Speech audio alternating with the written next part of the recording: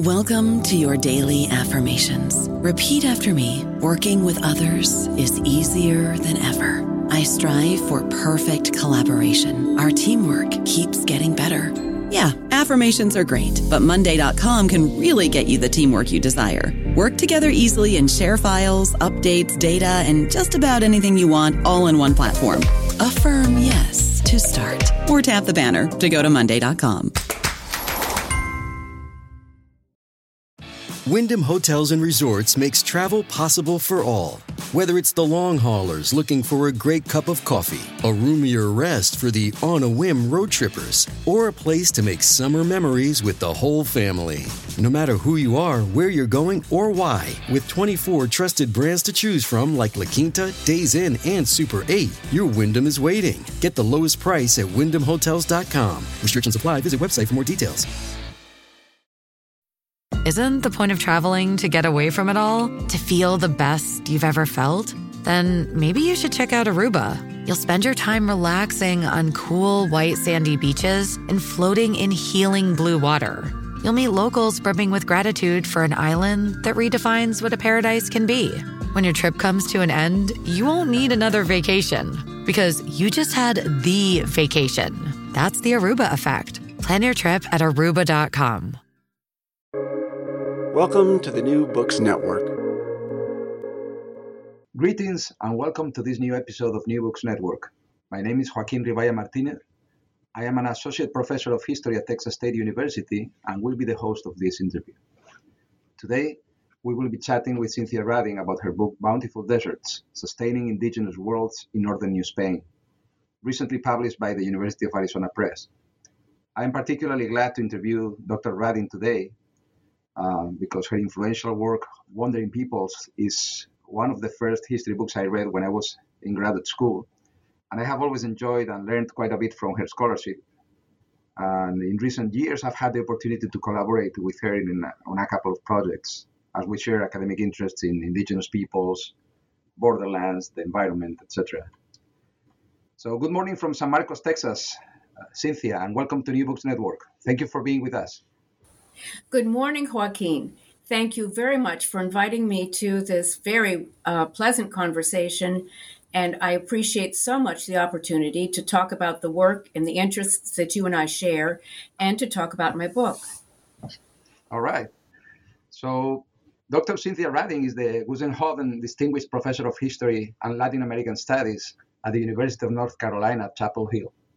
Her scholarship is rooted in the imperial borderlands of the Spanish and Portuguese American empires and emphasizes the roles of indigenous peoples and other colonized groups in sharing those borderlands, in shaping those borderlands, transforming their landscapes and producing colonial societies. She is past president of the Conference on Latin American History, affiliated with the American Historical Association. She has served on the editorial boards of several journals, including the American Historical Review, the Hispanic American Historical Review, the Americas. Dr. Radin is president of the board of directors of the Americas Research Network and is co-editor with Dana Levine Rojo of the Oxford Handbook of Borderlands of the Iberian World.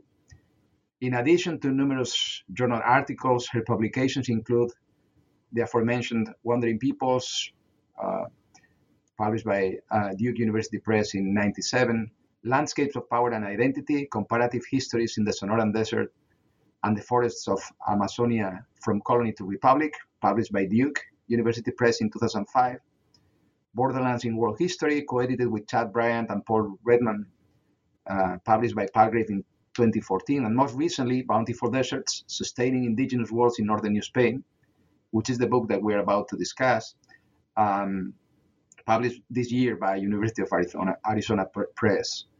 So, Cynthia, tell our audience a little bit about yourself. For instance, how you became a historian and where does your interest in the indigenous peoples of northwestern Mexico come from? Thank you, Joaquin. The decision to become an historian began with my undergraduate education, where I completed my bachelor's degree at Smith College.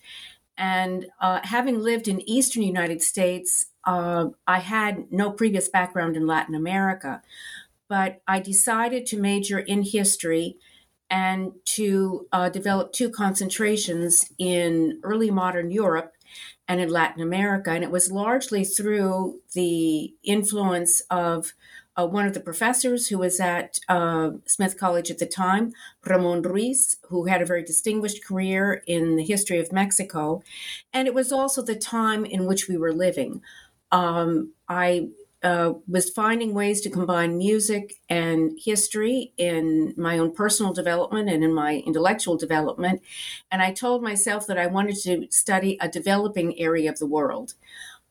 So having studied Latin and French, I then jumped into studying Spanish. And my interest in Latin America and in the indigenous peoples of Latin America, and with a focus on Mexico, came from the opportunities I had to experience life in Mexico directly. During the summer, between my junior and senior years, I joined an American Friends Service Committee, what they called a work camp in Guanajuato. And this was my first experience with people who at the time probably didn't identify as indigenous, but they were certainly ejidatarios, they were peasants in the rural area of Pénjamo of Guanajuato. And then my second really important introduction to the region of northwestern Mexico and to environment and to indigenous peoples was through the first Fulbright grant that I had the privilege of holding, which took me to Sonora for the year after I graduated, after I completed my undergraduate degree. And then later on, after I received the master's degree, I returned to Sonora with my husband, and we began our family and our professional lives there. And I was privileged to be able to work with Mexico's National Institute of Anthropology and History and a regional center that opened in Sonora. And this was really a wonderful opportunity to begin to put into practice some of the skills and some of the methods that I had studied both in undergraduate and during my master's program. Excellent. So before delving into the details of the book, tell us a little bit about what the process of researching and writing Bountiful Deserts was like. Yes, it was a combination of archival research, over a period of years, and also visiting directly the area on which this book is centered. Let me explain a little bit. After I worked, during the time, I was working at INAH, the Instituto Nacional de Antropología y Historia, and I had begun to become interested in what later would be called environmental history through studies that I did in geography at University of California, Berkeley, and then through my work and living in what is the area of the Sonoran Desert in Hermosillo. The first book that you were kind enough to mention came out of my doctoral dissertation, which I completed then some years later at the University of California in San Diego. And the doctoral dissertation became Wandering Peoples, which centered on what today is central and northern Sonora and parts of Arizona. And the Wandering Peoples were largely the Oram and Opata peoples of that portion of Sonora. And then Landscapes of Power and Identity was my adventure into comparative history, keeping one column in northwestern Mexico and turning to eastern Bolivia, where I asked the specific question, what difference do ecology and geography make in historical processes? Comparing the provinces again of Sonora and Chiquitos in eastern Bolivia. And for this book, Bountiful Deserts, I came back to Sonora, but now to the portion more in the south, from the Yaqui to the Sinaloa rivers, between what today are the states of Sonora and Sinaloa.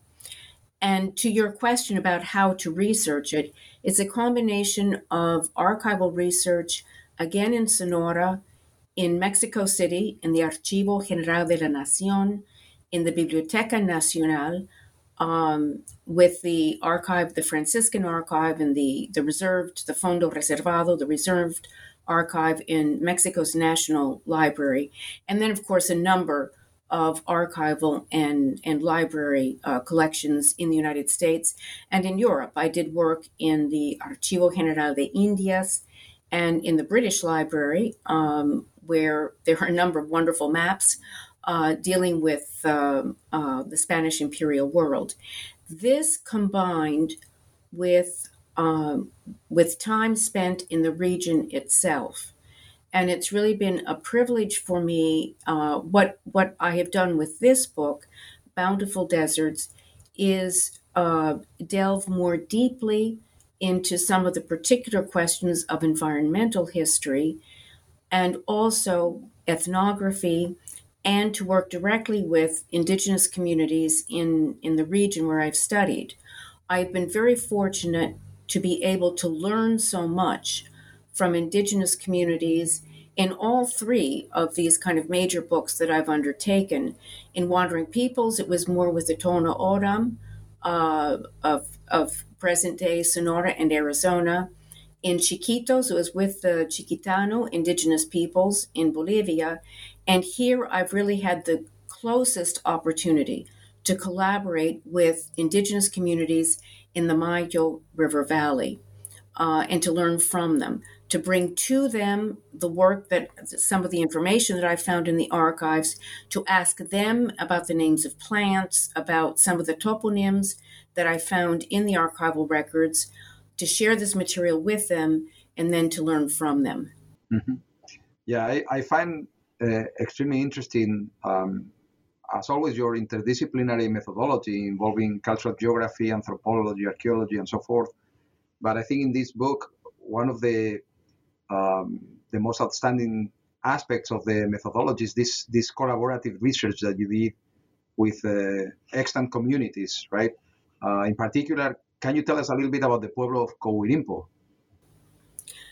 Yes, I'm very happy to. I was able to visit the Pueblo of Coahuirimpo and began a relationship with two of the people in the Gobierno Tradicional, the traditional government of Coahuirimpo, which exists through the selection of the people themselves and in a kind of parallel fashion with the two municipal governments of the small cities of Navajoa and Echojoa.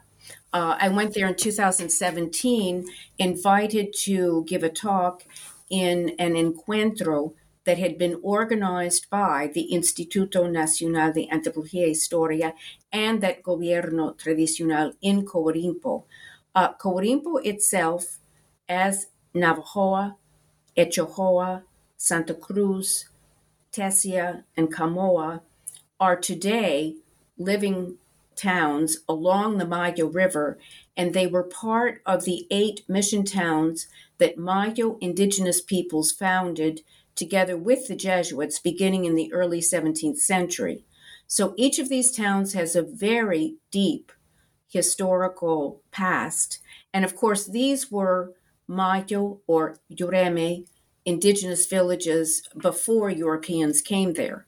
And under the organizational kind of umbrella of the Jesuit missions, it's true that these towns became more populated, more concentrated in population as the smaller rancherias came to live in them. And today, these towns have a very similar pattern of there's a town center and then a fairly large number of communities, what they call comunidades or congregaciones, that live in the area around them. Their configuration now in the 21st century is somewhat more a product of Mexico's post-revolutionary ejido development, but they retain many, many of the traditional elements of their historical past. Yeah, this notion of building an environmental history from below is fascinating, really. So before getting into the nuances of the book, can you briefly tell our listeners what do you mean by bountiful deserts, since it seems a tautology, But there's a good reason to make a distinction between just a desert and the type of bountiful deserts that you're discussing here. Yes, thank you. Yes, the title was intended to kind of catch attention, and it is, and it appears to be an immediate contradiction. We in the English language think of desert as a place that is desolate, that is arid, of course, and that is lacking in things like water, productive soil, plant life, and animal life. And in Spanish, desierto refers a little bit more to a place that is deserted, that doesn't have human population. And desiertos can be a tropical swamp as well as an arid desert. Here I was using it in a kind of paradoxical way to say that the deserts are bountiful because people make them bountiful. Now, the specific geographical region, as I explain in the introduction in the first chapter to the book, the specific geographical region extending from the Yaqui River in the north, in again, the southern part of Sonora, to the Sinaloa and even the Mocorito rivers in the state of Sinaloa, is not literally desert. It is certainly arid land. And this is an area that covers the kind of southern borderland of the Sonoran Desert, which is an identified geographical figure that includes Sonora, Arizona, and portions of Baja California. But these are all arid lands that, in fact, do have a rainy season and do have rivers flowing through them. The rivers gather their water from the Sierra Madre Occidental and flow from the Sierra, basically from the northeast to the southwest, flowing into the Gulf of California. And what distinguishes them is what in Spanish is called the monte. This is a word that is used very frequently, as you know, Joaquin, in Spain itself, as well as throughout Latin America, to refer to uncultivated types of vegetation that can extend from thorn forest to chaparral to pine and oak forests in the upper reaches of the Sierra. But these are lands that are not planted in domesticated crops. Nevertheless, they are shaped by human populations that hunt and gather in them, that select plants, that transplant plants, and that generally shape these montes. Over the last 2.5 centuries or so, these montes also have been turned to pasture lands for cattle. And this has, by both indigenous and Hispanic and later on Mexican ranchers. And this has changed much of the composition of the vegetation in these areas. One of the questions, Joaquin, that around which I structured the book is how to research and how to write about these areas that are not completely domesticated or cultivated and not completely wild.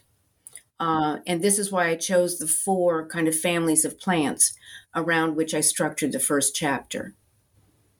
Right. Actually, I was going to ask you specifically about that now. The first part of your book deals with the cultural resilience of Aboriginal peoples through the production of landscapes.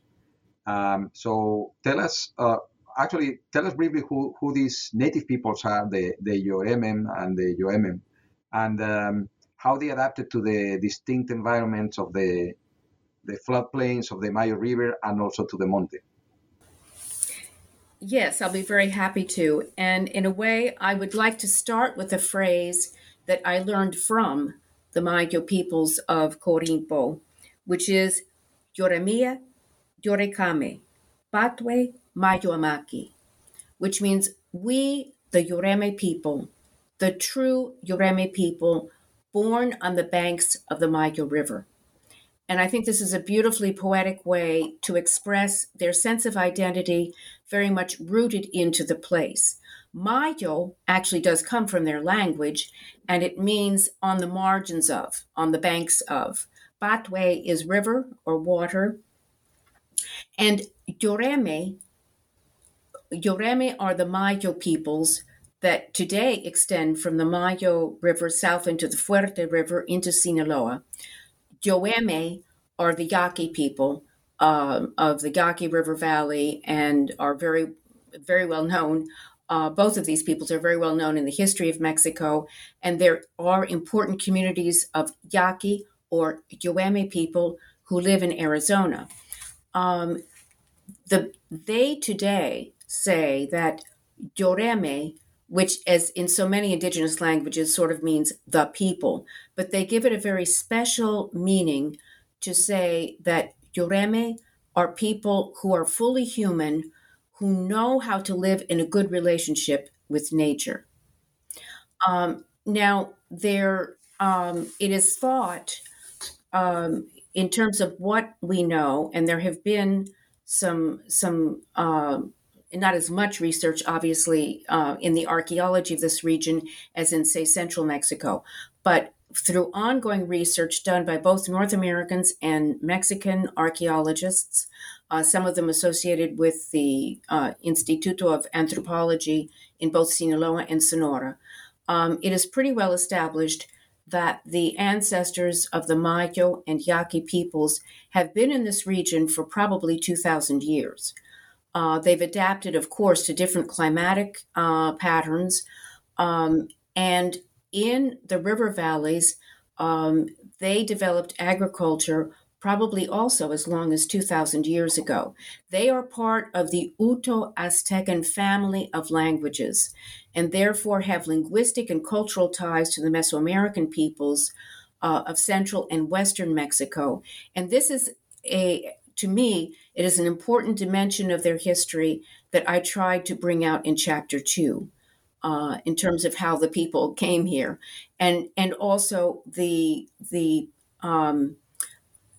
cultural exchanges and patterns of migration, but also exchange, how maize probably came to this region through a kind of group-to-group experimentation with Mesoamerican cultigens like zea maíz, cucurbits or squashes, and beans. And so they definitely practiced agriculture, probably floodplain agriculture, taking advantage of the really prodigious and fertile flows of both water and silt that come down the river seasonally with the summer rains. The very first Jesuits who entered this region in the very late 16th and early 17th centuries, all of them in their early letters and reports emphasized the prodigious productivity of this area. And all of them emphasized that the indigenous peoples were able to gather 2 crops a year. Now, their adaptation to the monte is equally important, and it is something that today the Yoreme peoples emphasize. The monte is their pharmacopoeia. It is the source of medicine. It also used to be their, and until very recently, and in a way still is, their source of hunting. Deer are both sacred animals and animals that are hunted for meat and for their hides, as well as other smaller animals. And there's a whole profusion of plants, of cacti, thorn forests, agaves, other kinds of plants that the carrizo, which is very important, that they use for construction materials, for medicinal materials, and as sources of food through their seeds, their flowers, and their roots. Right. So, how do the Yoremen define territory and their own ethnic identity? Well, the Yoremem define their territory. Well, they define their identity. Let me begin there. As I said, through their spiritual belief that Yoreme is to have a respectful and sustainable relationship with their environment in terms of using that environment but not destroying it. And they do define their territory in rather specific ways. The length of the river itself, which extends for several hundred kilometers from the Sierra Madre to the coast of the Gulf of California, but also both the Yuремim and the Yuemim, they don't claim the territory without limits. They claim their territory in terms of certain mountain ranges and mountain peaks that surround the area, and they also are respectful of one another's territory to the north and to the south. But they do live at the present time. They live in tension with the private properties of agribusiness that surround their communities, and that, quite frankly, are taking too often a monopoly of water.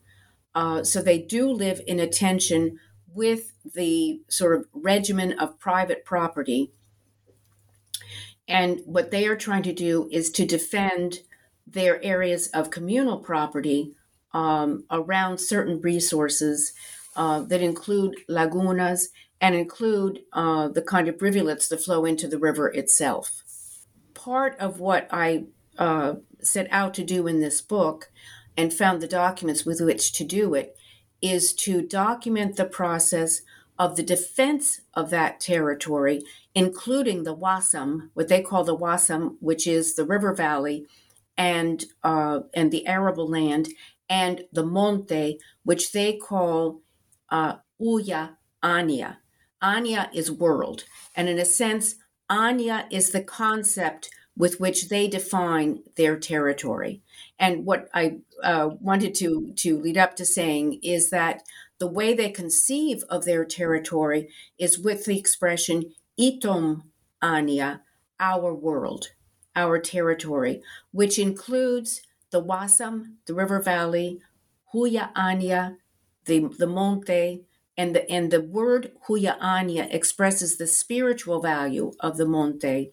Batwe, which is the river, as well as the estuaries and the marine resources of the Gulf of California, which is very important to them, and then Kawi, which are the Sierras. So these are the ways that they define the ecological features and zones and spaces of Itom Anya, our world. And this concept is used also by the Yuemim, or the Yaqui peoples. Yeah, I was thinking that one aspect of your analysis of the adaptation of these peoples to their environment is that it allows you to problematize the distinction that people tend to make between nomadic and sedentary peoples. Can you speak a little bit about that? Yes, this was the second kind of major question that I wanted to address in this book, and that is to break down a little bit the binary between nomadic versus sedentary. To say, and this is what I also did in Wandering Peoples to an extent, to say that many of these people are both. And the two economies, the two ways of approaching their ecology, their ecological entorno, their environment, are essential to their survival, both physically and culturally, so that they do have villages, they do have rooted communities, but at the same time, during several months of the year, they go out into the Monte. And access to these spaces, to these uncultivated spaces, is as important as their continuing access to the floodplains and the river valleys themselves. And so I've tried to break down the idea, which in fact some Mesoamericanists think that northern Mexico is just totally nomadic. This is not true. Indigenous peoples in many parts of northern Mexico are agriculturalists. They are farmers, very successful farmers, and at the same time, they are using a large variety of resources within the spaces that they claim by moving through them and by living in them.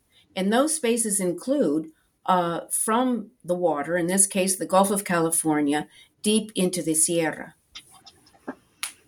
I don't know about you, but I'm very busy and I don't have a lot of time to cook. That's why I subscribe to Factor. Eating better is easy with Factor's delicious, ready-to-eat meals. Every fresh, never frozen meal is chef-crafted, dietitian approved, and ready to go in just 2 minutes. You'll have over 35 different options to choose from every week, including Calorie Smart, Protein Plus, and Keto. These are 2-minute meals. Factor meals are ready to eat and heat, so there's no prepping, cooking, or cleanup needed. They're flexible for your schedule. Get as much or as little as you need by choosing your meals every week. Factor's the perfect solution if you're looking for fast, premium options with no cooking required. Sign up and save. We've done the math, and this is important. Factor is less expensive than takeout, and every meal is dietitian approved to be nutritious and delicious. Head to factormeals.com/NBN50 and use code NBN50 to get 50% off. That's code NBN50 at factormeals.com/NBN50 to get 50% off. Right. And there is also a seasonality, to the utilization of these resources. Yes. You also dispel the notion that native peoples, quite often one of the most widespread images of native nowadays is the idea of the environmentalist indigenous person, right? In what ways do you think that people like the Yuremen and the Yoemen are different from the typical idea that the average American has of an environmentalist? Yes, I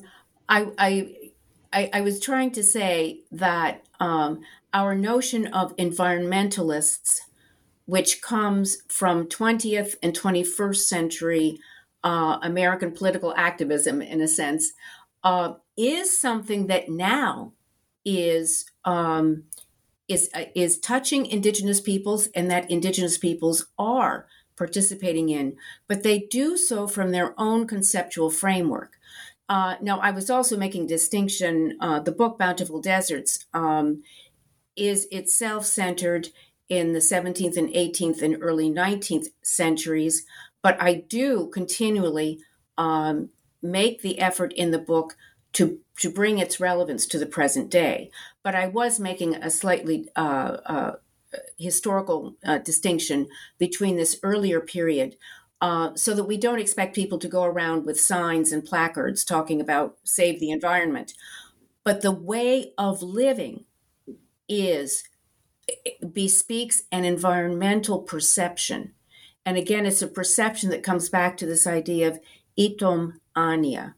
And in this sense, I will say that I was also found very useful the ideas developed by a number of anthropologists. One of them is Tim Ingold, who in his 2000 book published in 2000 writes about dwelling in a given landscape, the skills to live in it, and the purposefulness of living in it.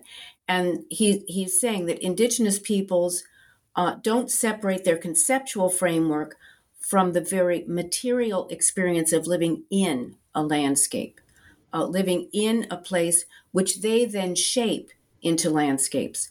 And this is the message that I also developed in the ways in which I researched and then wrote about Bountiful Deserts. Mm-hmm.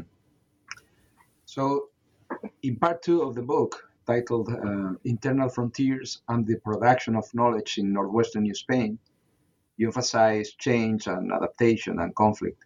In what ways did the Spanish intrusion transform the livelihoods and the landscapes of Sonora and Sinaloa, and how did the natives adapt to those changes or actually participate in those transformations?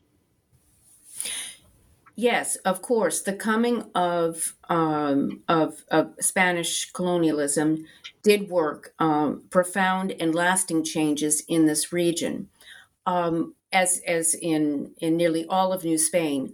But the way you phrased your question is the way I have also tried to present this. It is not simply a history of victims and victimizers. This is a history of the development of a colonial society in an imperial borderland in which indigenous peoples participated. And I emphasize that throughout the period in which I am studying and into the 19th century, the indigenous peoples are demographically the majority. They are the people who have the most direct knowledge of this region. And from the beginning of Spanish exploration into this region, which I cover in chapter 3, and then into the second part of the book, the Jesuit missionaries, and even the Spanish mining enterprise, which becomes very important in this region, they depend upon indigenous labor, and they depend upon indigenous knowledge of the region and its resources. And I do see the missions, the Jesuit missions, which have a very important imprint for both the Yoeme, Yaqui, and Yureme Mayo peoples. But the missions were not simply a blueprint that the Jesuits imposed on the people and on the landscape. The missions had to be negotiated, and negotiated between the Jesuit missionaries and the indigenous peoples.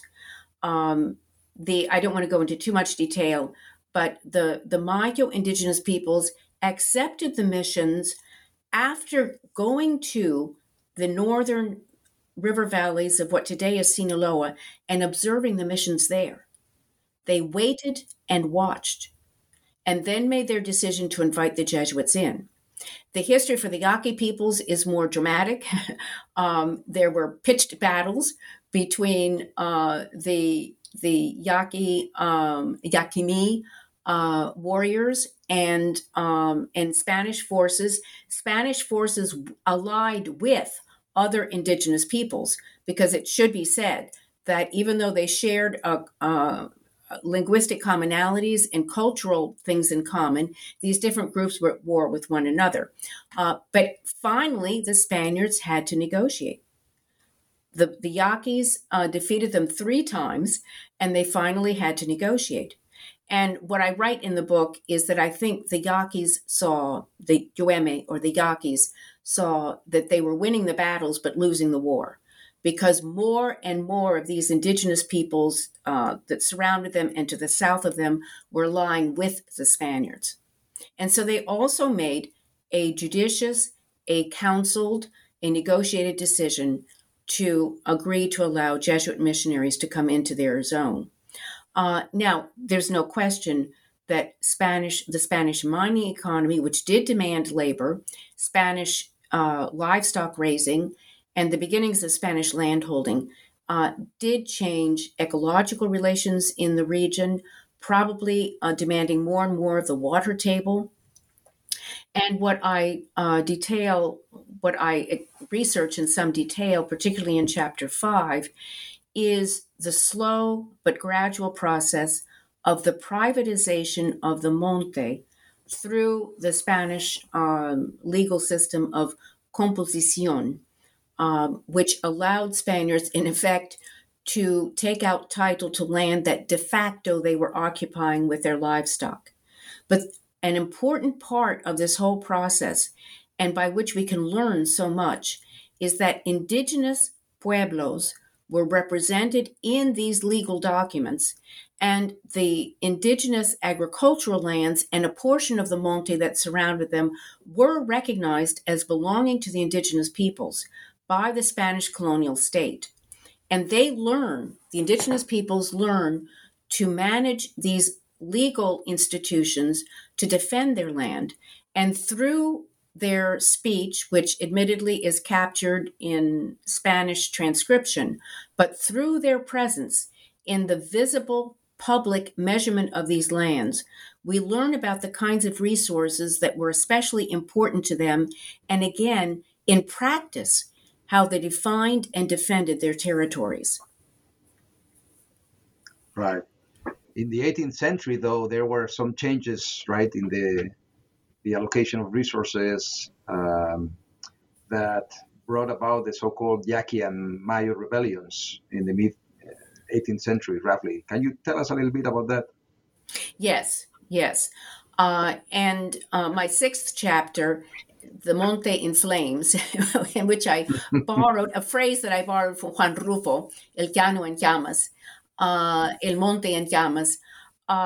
This is, in a sense, this chapter is the most narrative of the chapters in the book.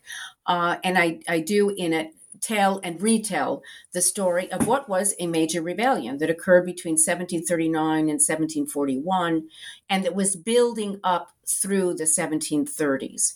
And you have captured perfectly well, Joaquin, what I tried to express in the book. I relate the rebellion to what came before, in the chapter before, which is the increased pressure on land and water resources coming from now what is population growth among Spaniards, among indigenous peoples, and the growth of cattle, livestock herds. And also, one of the things that I emphasize, other authors have written about this rebellion, and other authors have come to much of the same conclusions.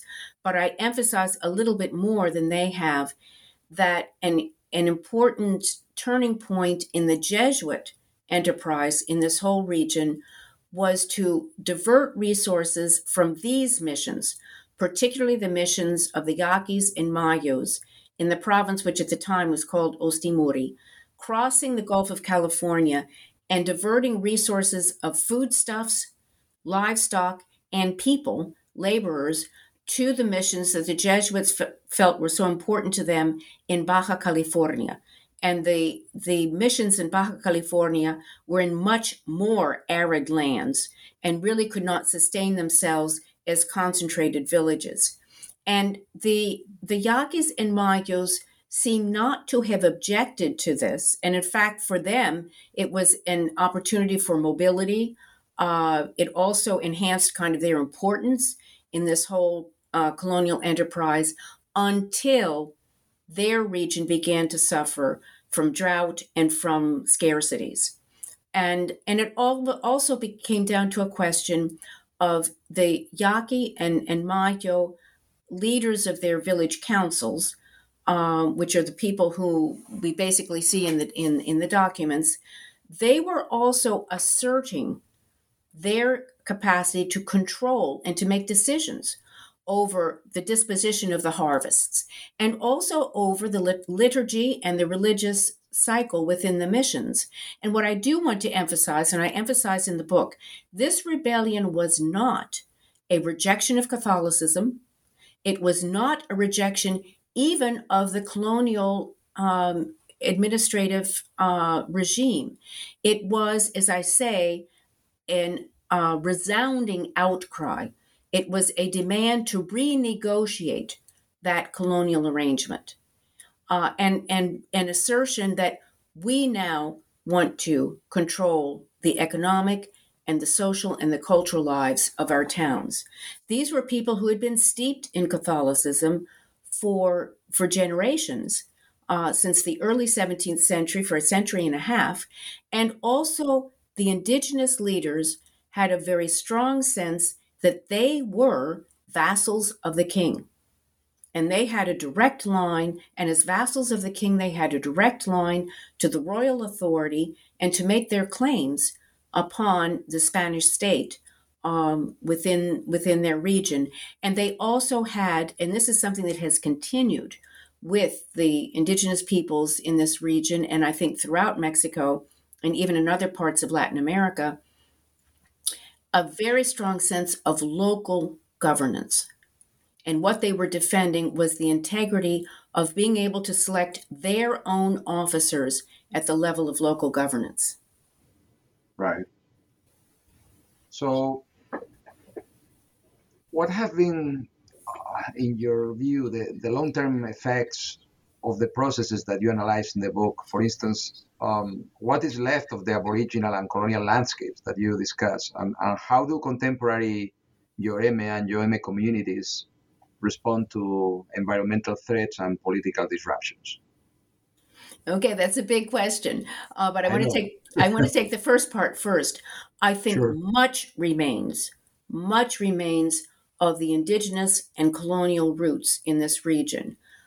the symbols of the cross, the very all the houses among both the Yuemim and Yoremim, especially among the Yoremim, all the houses have a patio cross.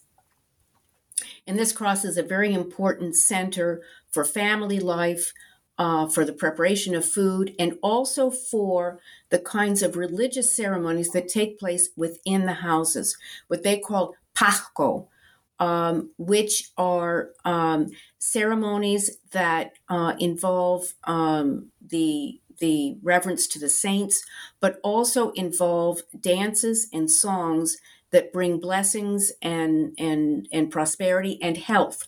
These largely have to do with ceremonies to bring or to restore health. And they are household ceremonies as well as community ceremonies.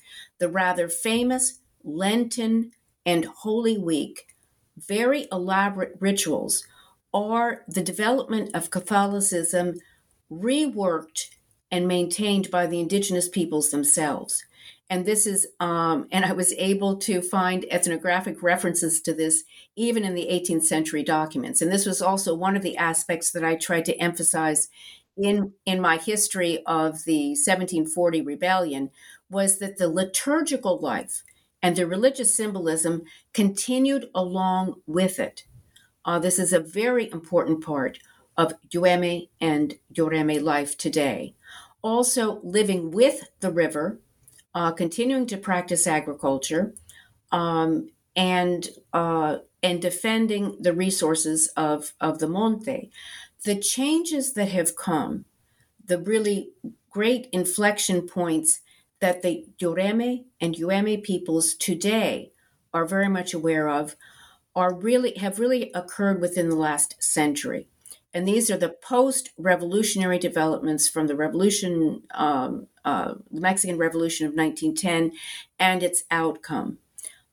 These two river valleys underwent very intense commercial development and exploitation from the late 19th century into the 20th century through sophisticated hydraulic technology, the construction of dams on both rivers that have diverted water into what is the commercial agriculture of this area.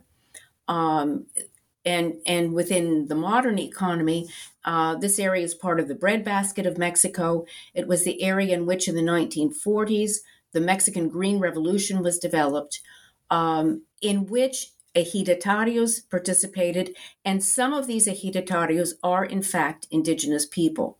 But at the same time, the struggle, and particularly after the reversal of land reform that came at the end of the 20th century with the presidencies of Salinas de Gortari and the turn to neoliberalism crossing into the 21st century, these have brought great hardship to the indigenous ejidatarios and to the indigenous peoples, and some of them are in Coarimpo, who have chosen to maintain more a communal approach to land than to enter into the ejidos themselves.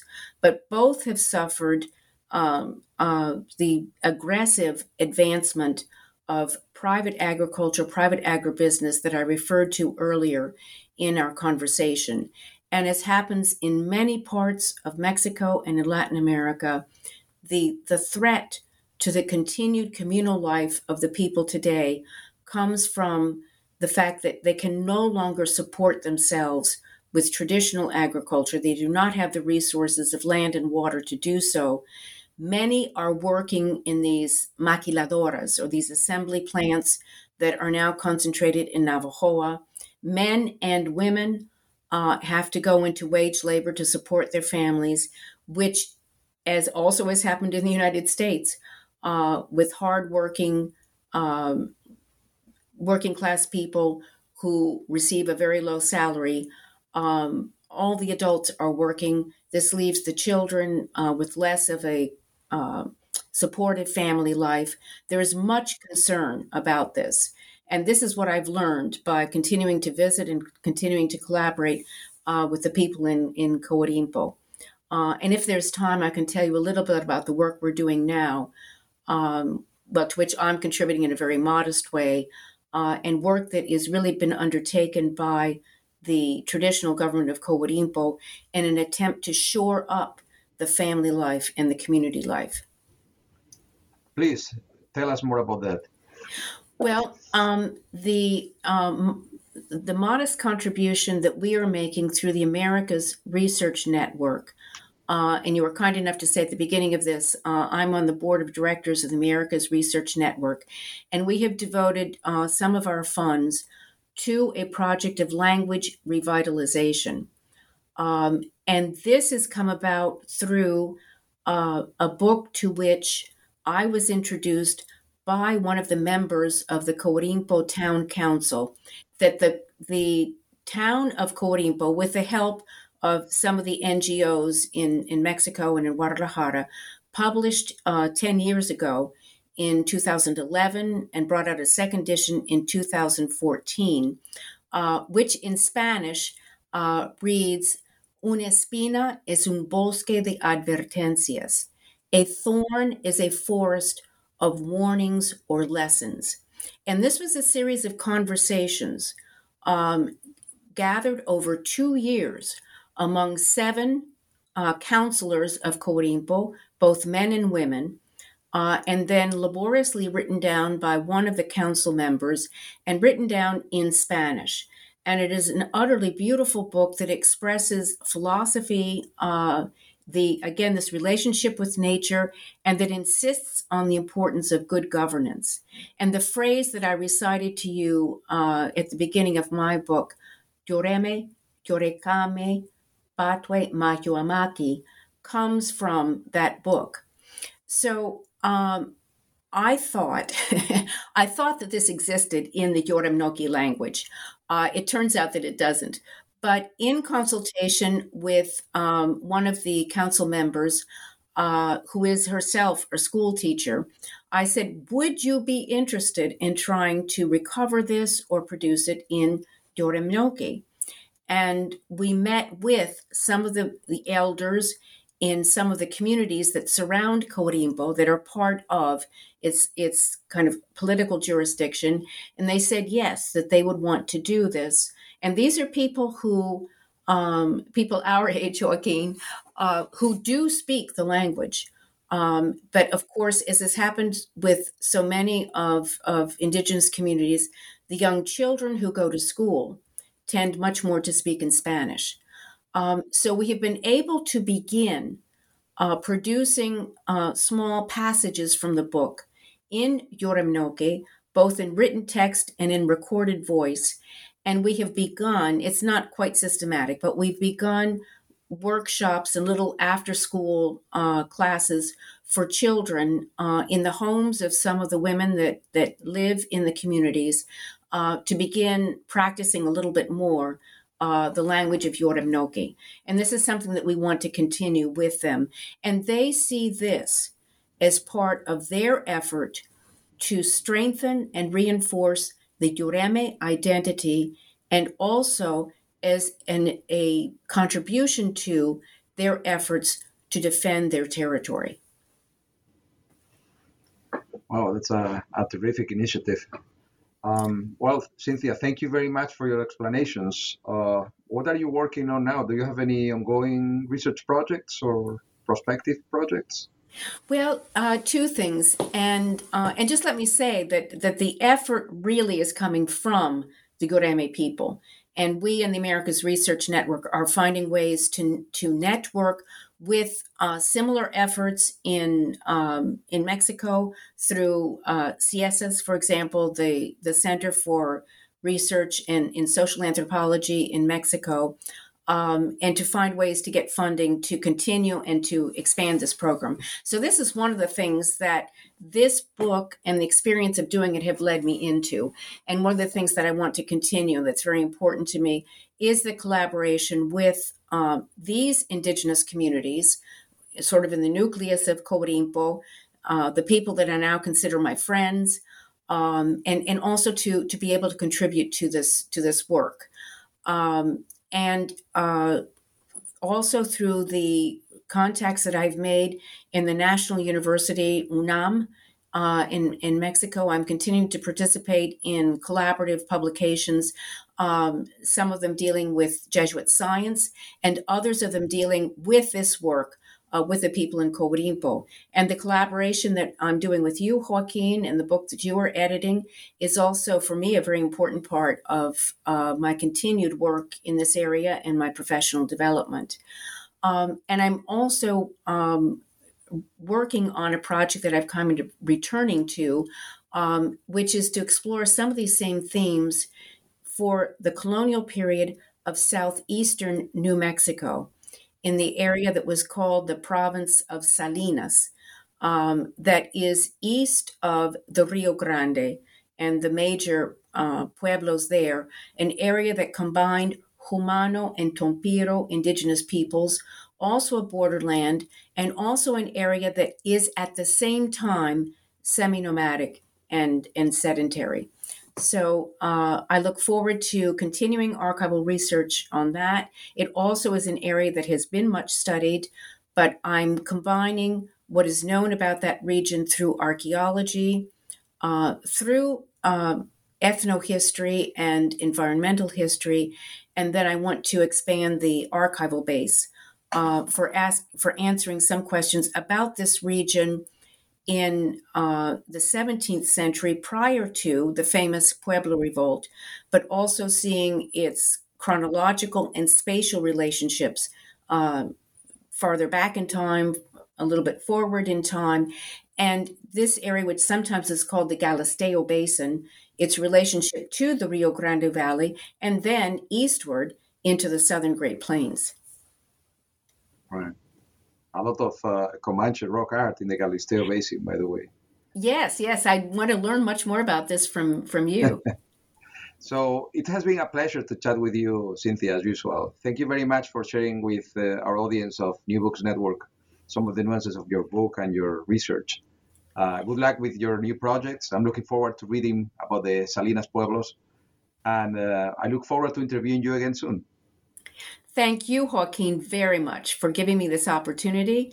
And I thank all of our listeners, and I look forward to more communication and to sharing my work and to learning from all of you.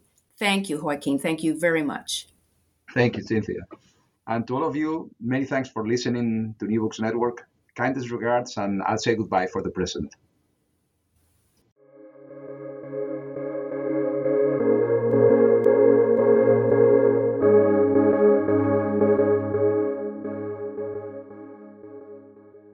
Step into the world of power, loyalty, and luck. I'm gonna make him an offer he can't refuse. With family, cannolis, and spins mean everything. Now, you wanna get mixed up in the family business. Introducing The Godfather at ChumbaCasino.com. Test your luck in the shadowy world of The Godfather slot. Someday, I will call upon you to do a service for me. Play The Godfather now at ChumbaCasino.com. Welcome to the family. VGW Group. No purchase necessary. Void where prohibited by law. See terms and conditions. 18+.